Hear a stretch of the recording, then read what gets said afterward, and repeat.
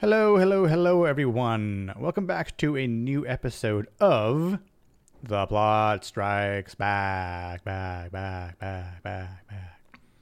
It's me, your host, Nick here, to talk about The Mandalorian, Season 3 in particular, as we're halfway through Season 3. Now, granted, some of you might not be big Star Wars fans, and that's fine, but there are quite a few Star Wars fans out there, and granted, there has been a slew of controversy around Star Wars as of late over recent years, but a lot of people also think that some of the best content is circulated around the shows, whether it be the live action here with The Mandalorian or the animated shows in the Clone Wars / The Bad Batch, or even the recent video games with Jedi Fallen Order, or the new video game that's coming out in at the end of April called Jedi. I think it's called The Last Survivor. Either way, I'm looking forward to it. The first game was great. I recommend playing it if you're a gamer out there. So what I'm going to do here is talk about the first 4 episodes, again, the halfway point, since every season that The Mandalorian has is 8 episodes. So there will be spoilers. But if you just want to listen to hear what I have to say, then, come join the ride. Let's go into hyperspace here. So I watched the 4th episode this morning. And I think so far out of the 4 episodes, this one is probably my favorite one. And granted, these episodes aren't always the longest. And when you factor out the intro scenes, the previously on blah, blah, blah, blah, or the outro with the credits, that takes up some time. So when you see that the episode is only, say, 33 minutes long, you're really probably only getting 28, maybe 29 minutes of actual new content from the show. So previously, the 3rd episode of the season was the longest. And from what I gathered online, that episode was kind of mixed in terms of whether or not people liked it or not. Not to say that it was bad storytelling by any means, but it just didn't really capture a lot of, I think, what people really wanted to see, and that is the journey from Mando Djarin himself and Grogu, aka Baby Yoda. The other cool thing about this episode is that the 4th episode, rather, was directed by Carl Weathers, who also plays one of the characters in the show, Grief Karga, or rather, as he's called now, High Magistrate Grief Karga. And I thought, again, it was probably the best one out of the 4, at least my favorite one out of the 4. And to kind of catch people up that aren't super familiar with the Mandalorian, he's a Mandalorian bounty hunter. He's gone through trials and tribulations, sticking to the creed of the Mandalorians that could also be considered, an old style way and sort of cultish compared to other Mandalorians. And again, if you're familiar with the Star Wars lore and you have watched even the Clone Wars as an example, you know that there are other Mandalorians out there, Boba Fett being one of them, that take their helmet off, whereas this sort of sector of Mandalorians, they don't remove their helmets, because that is just sort of what the creed states, and that's kind of like what they follow, and they quote, "This is the way." And ironically, I am wearing a "This is the way" t-shirt, so though you can't see it, you'll just have to take my word for it. But I think the other cool thing about, again, what Jon Favreau and Dave Filoni have done with this show is, I think they've tried to make it feel more of what George Lucas created with the 6 movies that he was a part of, that really started it all. And I think, again, to me personally, the Mandalorian seasons are the best Star Wars content. I think Boba Fett was a letdown. I think Kenobi fell short of its expectations. I don't think Vader and Kenobi were the centric forces that they really needed to be.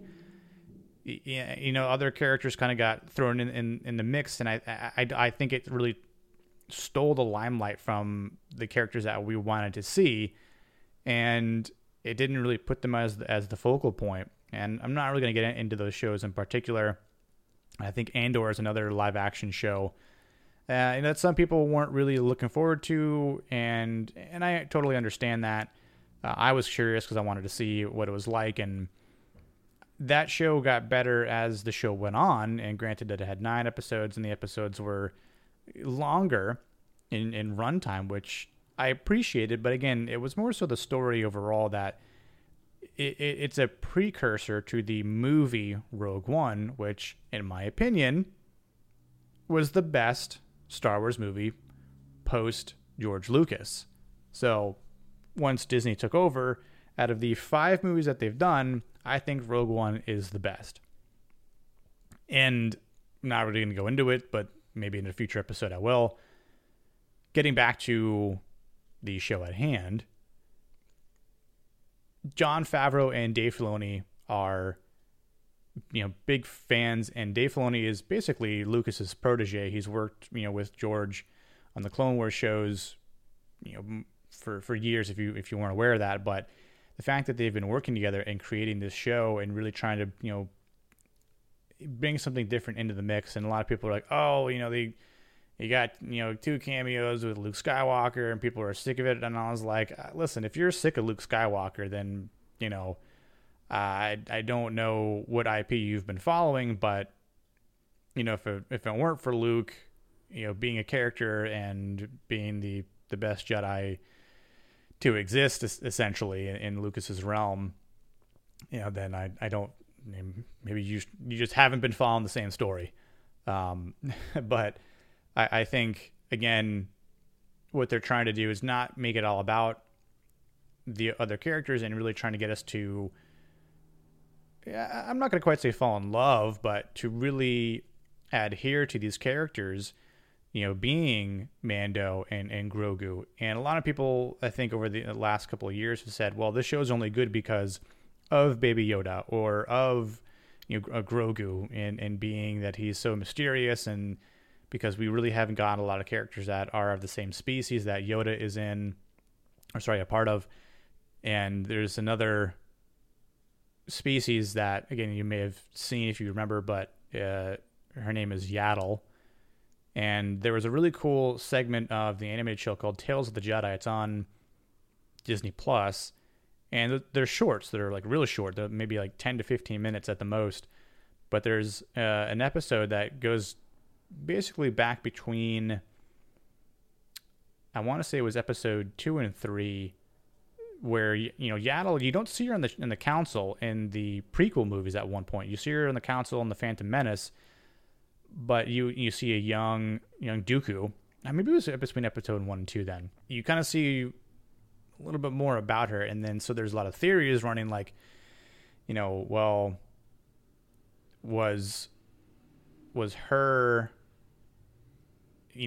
downfall a part of something in the future? But I don't think so, because of this particular episode in The Mandalorian with Grogu. We see that he made the decision from the Boba Fett show. Again, it's sort of where a lot of people kind of complained about the fact that they are saying, well, you got to watch this show to understand. So if you never watched Boba Fett, or rather the Book of Boba Fett as it's officially titled, and you're just watching Mandalorian, and you watched the end of season 2, where Grogu goes with Luke Skywalker and leaves Din Djarin, who has also removed his helmet. So people have seen his face, basically, Grogu. He's faced with a way to seek redemption, and Grogu has been training for 2 years, as Jon Favreau stated in an interview. So it's apparent, I think, so far with this season, that Grogu's skills with the Force have become stronger.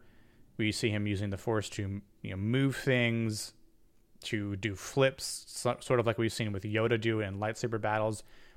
But Grogu doesn't have a lightsaber. he decided to give that up when faced with the decision with Luke. And it was something that I thought about today after watching this episode that made me think about the season 2 finale too, was, seeing how, Mando is, very much treating Grogu as his own child, and though he hasn't said like I'm his father or anything like that, because obviously, not the same species whatsoever, but he's clearly like a stepdad essentially, right? And insert pun of Pedro Pascal being stepdads from other TV shows, and namely The Last of Us. But it's pretty interesting to see this story that is highly centered around the planet Mandalore, and we're getting a lot of Bo-Katan Kryze in the show, and Katie Sackhoff actually voiced Bo-Katan in the Clone Wars animated show, which was great, and we saw that back in season 2. But out of the 4 episodes, she's been in every one, and it's really interesting to see what her character might do. And based on the four episodes, we see Djarin. He wants to go to Mandalore and bathe in the waters to seek redemption, which he does. And while doing so, we see some other cool parts about Mandalore. It's not cursed. It's not poison. It was all just a lie, essentially. A myth, a hoax, whatever you want to call it. But Bo-Katan, as she's rescuing Din Djarin at one point, because he falls to the depths because the waters aren't supposed to be that big, but because of all the bombings, things caved in underwater. And when Bo-Katan is rescuing Djarin, she sees a mythosaur. And if you don't know what the mythosaur is, it's referenced, I think, in the very first or second episode of the show itself, where Mando is trying to ride a little creature that Queel, played by or voiced by Nick Nolte, says, "Isn't it true that the Mandalore the Great, or one of your ancestors, rode the great mythosaur?" And so, nerds and fandom were like, "Oh my God, he said one of the things of the creatures, and all that kind of jazz." And granted, that was a big point, because I think we always wondered, would we ever see one? And they're thought to be extinct. But the fact that Bo-Katan sees one, it popped a big question mark, going, what's she gonna do about that? Because she asked Mando, "Did you see anything?" He says, "No." Interesting. Okay. And then in the 4th episode, so she kind of gets, I don't want to say forced, because she could have chosen not to do this, but because of Din Djarin becoming redeemed, the armorer, played by Emily Swallow, she says, "Bo-Katan Kryze, you've also been redeemed." And because she says, "Have you taken off your helmet?" And she says, "No." And he goes, "This is the way." So she sort of joined this, this outpost of Mandalorians. And, based after the end of episode 3, people are like, all right, well, what's her aim? What's she trying to do? What's her agenda? And I think it's quite interesting, because the way she looked at this wall piece of the signet of the mythosaur, you're like, what is she thinking behind that helmet? And she's thinking about, you know what? I might be able to try and tame or ride get this mythosaur. Mythosaurs are like huge, dragon type creatures. And I wonder if she's going to use the mythosaur to rule Mandalore once more, or try to become a ruler of sorts. And so that's what I think might happen somewhere, towards the last half of the second half of this season. And we'll see, because, even in this 4th episode here, we see a couple interesting things. We see, again, Grogu has a little training match. He wins quite easily, but he just looked like he was kind of holding it back at first. But the other kid, who's much older than him, who he was facing against, was or goes by the name Ragnar Vizsla. And Vizsla is an old name that goes back to the Clone Wars, and a couple other fun facts of Jon Favreau himself voice acting a Vizsla character in the Clone Wars show. And we see the Mandalorian, who has like the big, he's like kind of a bigger dude, and he's got like the giant like Gatling gun, like minigun type, blaster, or cannon rather. I guess it's not a blaster.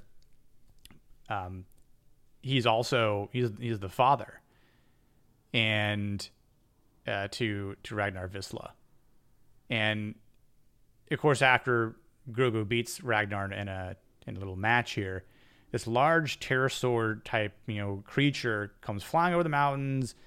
It grabs Ragnar with its claws, and it takes it back to its little like nest, its lair. And they try to chase after it, but they run out of fuel in their jetpack, so they retreat back to their little covert.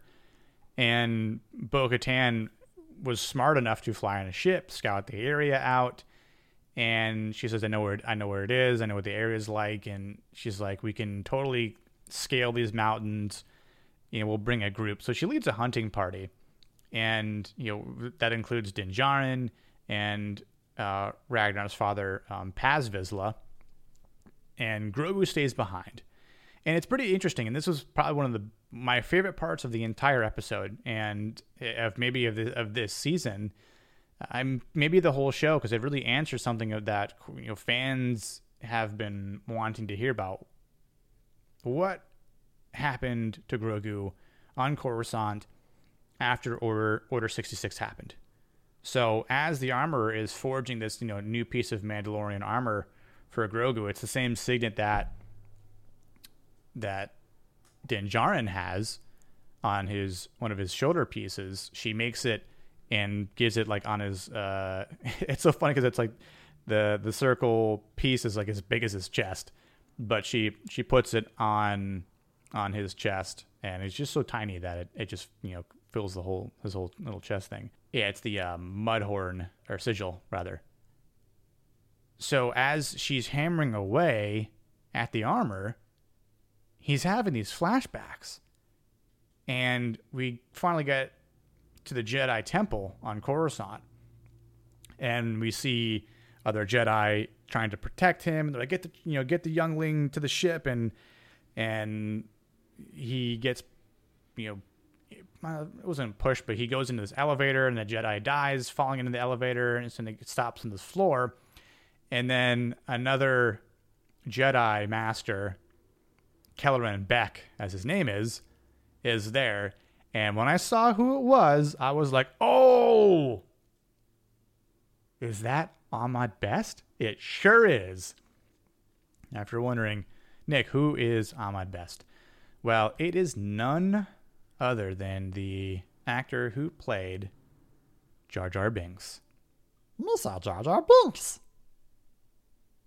Yep.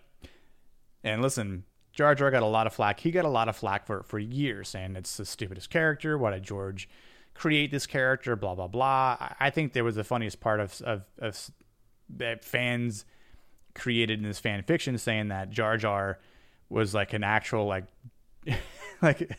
Dark Jedi. He was like a Sith, because all the flips he did, and he plays dumb, but like he really like knows how to maneuver, and I think it was hilarious. You could watch videos on YouTube about it. But Jedi Master Kelleran Beck, played by Best, he does a great job. He's protecting. There's two lightsabers. He's dual wielding. He's fending off all these clone troopers, and there's a chase scene in a speeder in the city of Coruscant, and you can really see that he's using the quick Jedi reflexes to escape the two clone trooper ships that are tailing him, to the part where he gets to a Star Cruiser and other, which they looked like Nabooian soldiers. I could be wrong about that, but they're like, "Where's everyone else?" He's like, "There is no one else, just this youngling." So one of the clone trooper ships land on the flight deck, and they got to leave. So Kelleran Beck jumps in the ship with Grogu, and they escape. They go into space, and they go into hyperspace. And that's when the flashback scene ends. And again, that was awesome to see. And granted, there's probably other questions like, well, where did they go? Where did Kelleran Beck, leave him? What happened to Kelleran Beck? There's a lot of questions that I think, could be answered in other episodes, maybe in another season. I think one in particular, and this is something that I'm going to maybe take a shot in the dark at. One thing that was done well by, I guess Disney, but through Marvel Comics was there was a great Darth Vader series that started in 2017 and I think finished in 2019. It was like 25 issues. If you really want to see some awesome storytelling and you love Darth Vader, I highly recommend buying them. You could probably buy it as a book, even digitally buy it, but it is very, very good storytelling. And essentially what happens with Vader is he hunts down other Jedi, and I wonder maybe, in the aspect of future episodes, could we see a Vader appearance played by Hayden Christensen fighting and potentially killing Kelleran Beck? I think it's highly possible, and that would be awesome to see. Again, just a little cameo. People would probably love it. I would thoroughly enjoy that, so I hope to see that. I'm not gonna have a super high expectation, but I think that would really just help fill in some gaps, and I think maybe create some good storytelling and answer some questions for a lot of people and fans. And again, you're just kind of, I don't want to quite say doing it for the fans and fan service, but it's like, hey, when people are like, whatever happened to this character? What happened to that character? Well, we're going to answer those questions by saying, well, guess what? Kelleran Beck was hunted down by Darth Vader and ultimately killed. And maybe that's where Kelleran Beck knew that he was being hunted by Vader and then decided to get rid of Grogu. Not in a bad way, but just hide Grogu. That very well could have been something that happened. And again, I don't think that's the final story we're seeing of the two of them together, meaning Kelleran Beck and Grogu. So, but then we get back to the present day, and we see the hunting party trying to save Ragnar, and Paz Vizsla kind of oversteps and ruins things, and then Ragnar is taken again, but Paz is also taken again in the pterosaur's mouth, and they're flying over the water, and so the other Mandalorians are using their jetpack, and they're shooting cables around its body, I guess, and the wings, and they save Ragnar as he's falling, and Paz Vizsla is also saved, and then the beast of the pterosaur falls into the water, and of course I knew exactly what was going to happen because they showed us what lies in these waters on this planet that they're on in the first episode, when a giant,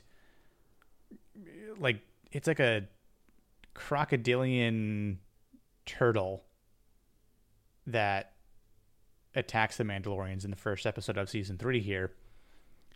We see that same thing. Well, the first one dies in the first episode, but we see another one. There's always got to be another one, right? That dinosaur crocodile turtle eats the pterosaur. So whatever planet they're on has very similar dinosaur-esque creatures on it, which is cool in my book. But that's the end of that. And once they get back to the covert, we see the armorer talking to Bo-Katan and kind of honoring her. And there's a theory that I won't really get into because it will require a lot more explanation. But essentially, the armorer, replaces Bo-Katan's right pauldron, her shoulder piece, because it got lost when she was fighting the pterosaur in the air. And as the armorer asks if she's going to make another night owl sigil, Bo-Katan says, no, make it a mythosaur. And the armorer says, yeah, I know, it's totally cool to wear that for all Mandalorians. And I was kind of wondering if there was going to be any question about this, but Bo-Katan essentially asks and says, what if I've seen one? What would you say about that? And the armorer really doesn't have anything to quite say, but I think it's interesting just how the armorer really didn't take to it. The armorer just was like, yeah, no, that's cool. If you think you saw one in a vision, that's great. This is the way. And, again, shrugging it off like it didn't matter. And I don't know if that was a plan that Bo-Katan was using to her maybe agenda, going, well, I'm going to ask her, see what she says to see what I have to do. But if no one believes me, then maybe once I go off and get this mythosaur up myself, when I show everyone what I've got, well, then who everyone needs to follow. And I think what might end up happening is she will get the mythosaur because she really wants to rule again, and she can't do that without the Darksaber, which Djarin has. And we saw him struggling to use it in the second episode, whereas Bo-Katan did not have an issue. So there's something that isn't clicking in Din Djarin's focus. So, I think for the sake of what might happen at the end of this season, will there be a split in terms of who's ruling who, which part of the remaining Mandalorians, which, they seem to be rebuilding, because there are quite a few you could see in this episode. And they're still recruiting, even, very young foundlings. So I'm curious to see if there's going to be a new ruling. And, a couple of other interesting points about this season that they've been hinting at is, well, this new republic it isn't maybe all that it appears to be.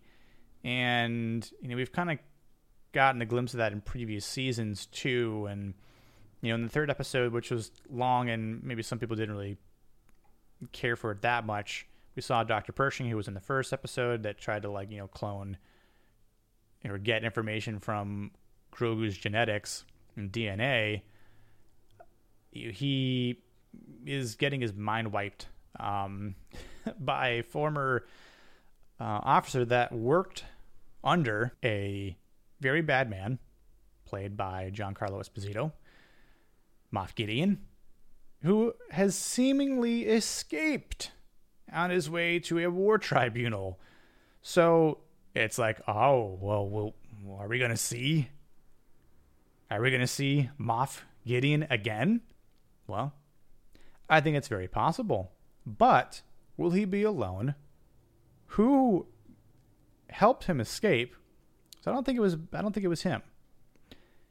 And then in the third episode, at the end of the third episode, when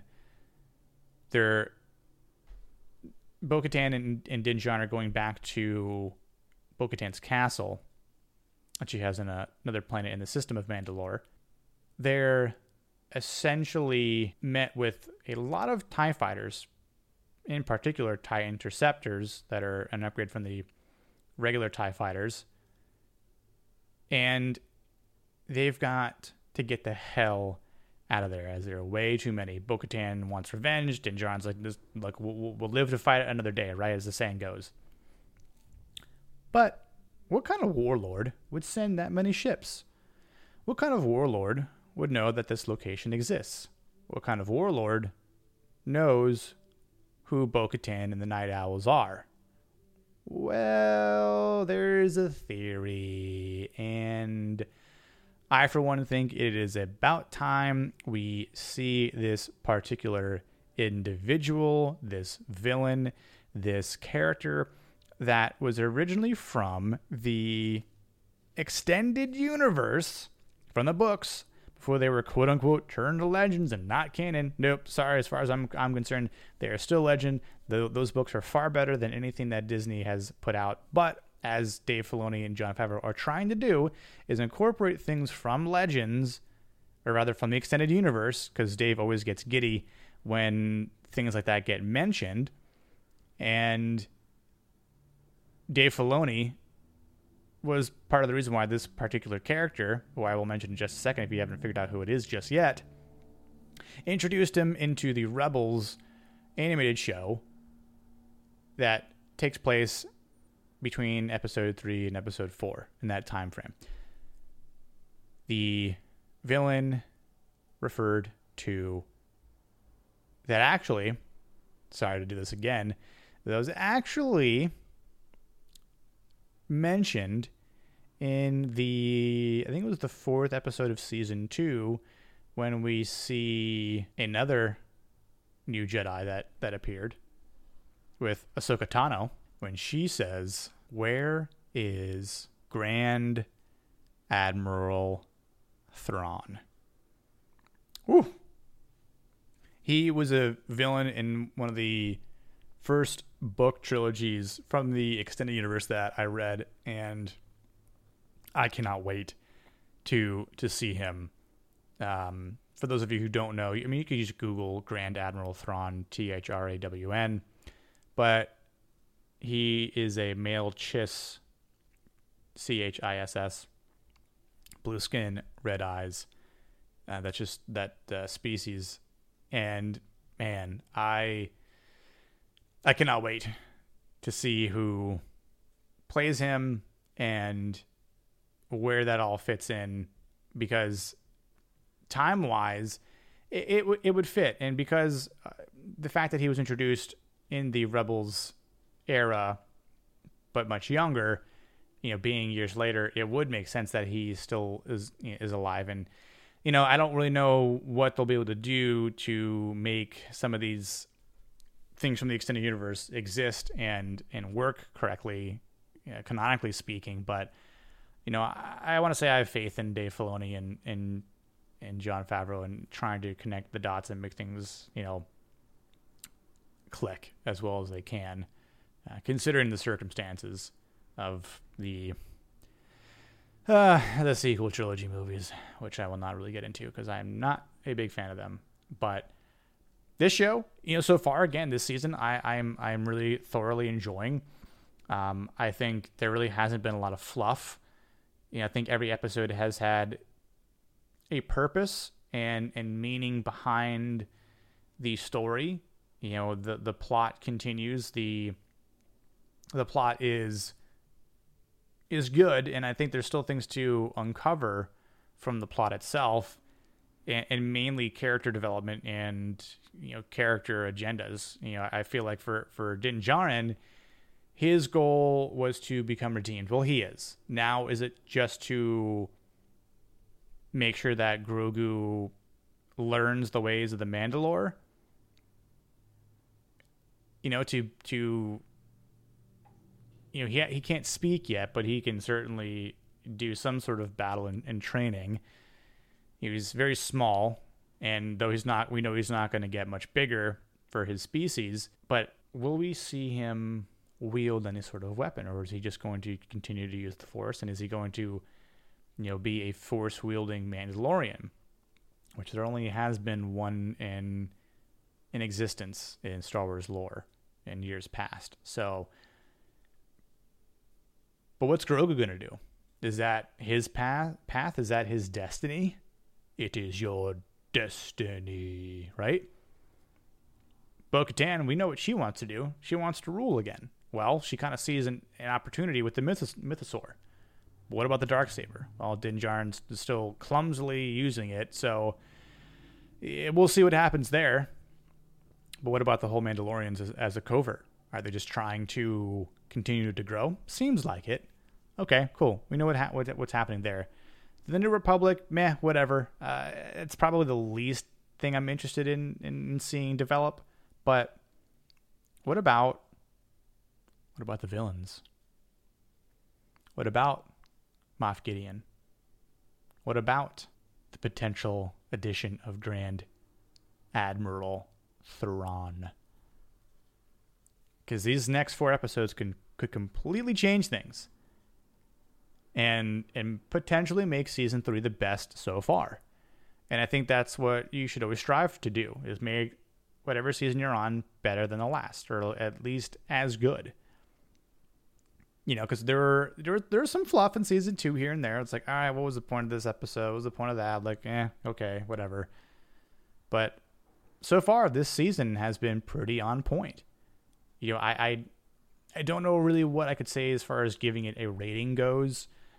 Thus far, I mean, I would be okay with giving it like somewhere around like an 8.5 as far as story goes. Again, like the whole thing on the episode 3 with Coruscant and Dr. Pershing and the New Republic and people that are were working for the Empire that are now sort of like living in this amnesty program. It's okay because it kind of just talks about like, well, yeah, what happened to all the people that were in the Empire that weren't killed? Were they taken prisoners? Were they kind of like rehabilitated? We kind of know now. So it did answer some questions, and it did provide more to the story. So I'm not gonna harp on it too hard. But was it pivotal to the overall plot? We got a flashback episode or scene that does provide context that we really wanted to see, because it entails one of the most fascinating and loved or beloved characters in this show as a new character, as Grogu. So I think for the sake of, again, looking at season 3, I think Dave Filoni and Jon Favreau have done a great job, and again, I'm, really, really looking forward to seeing more of, what comes of it. And I think some of the things to look forward to that may or may not talk about or, give any sort of insight to is that, the first 2 episodes were just solely written by Jon Favreau. Episode 3 was written by Jon Favreau and Noah Clore. This episode was written by Jon Favreau and Dave Filoni. Now, sometimes people look at the combination of the two and go, well, if it involves some sort of lore, and a lot that pertains to things that are heavily on the Jedi side, or certain characters in particular, then Dave Filoni is usually involved in the writing process for that episode. Now we can see for episode 5 and 6 that Jon Favreau is the sole writer, as is the finale. But episode 7 is Jon Favreau and Dave Filoni. So I think episode 7 might be a big and important episode. Mark my words. I'm just theorizing that episode 7 might be a big one. And of course, as far as directors go, Rick Famuyiwa, he did the first one and he's doing the last 2. So it'll be interesting to see how that goes. Again, I think Carl Weathers did a great job episode 4. Peter Ramsey does episode 5. Bryce Dallas Howard does episode 6. She's directed a couple episodes in the past, as has Rick in the first 2 seasons. So, great to see like these little team that they have of the Mandalorian sort of just always involved, because it keeps things like in house, so to speak. Same thing with Carl Weathers, right? So, yeah, definitely enjoying this season so far. If you haven't watched this season yet, but you've decided to listen in, well, what are you waiting for? If you're waiting for the whole thing to finish and you just got a lot of things spoiled, sorry. But hopefully you read the description for this episode before you listened and understand that there was going to be some spoilers involved. So, but that'll about do it. Be sure to see a future episode that encompasses the last half of the season, and probably reference some things from the first half in this episode. Maybe I was wrong about episode 7. We'll see. Maybe we won't see Moff Gideon. Maybe we won't see Grand Admiral Thrawn, and maybe Grand Admiral Thrawn will be introduced in the Ahsoka Tano show. We'll see. Someone did say that in an interview with Dave Filoni and Jon Favreau that there was going to be another type of big aha moment like there was with Luke Skywalker. So, I don't know. I don't know who that might be. Some people were like, it's going to be Harrison Ford as a young Han Solo. And I'm like, I don't know about that one. That might be a stretch, because I think Harrison Ford is completely over being in Star Wars of any kind. But maybe because they could de-age him, so he's just like, yeah, I'm down for it, whatever. But we'll see. It could be Ahsoka. I don't think it's going to be Luke again, but we'll see. We got 4 more episodes to watch, 4 more weeks to go through and see what these two gentlemen, Favreau and Filoni, deliver us. So that'll be it. Be sure to share, rate it, subscribe if you haven't, all that kind of fun stuff. And I will see you on the next one of The Plot Strikes Back. Back.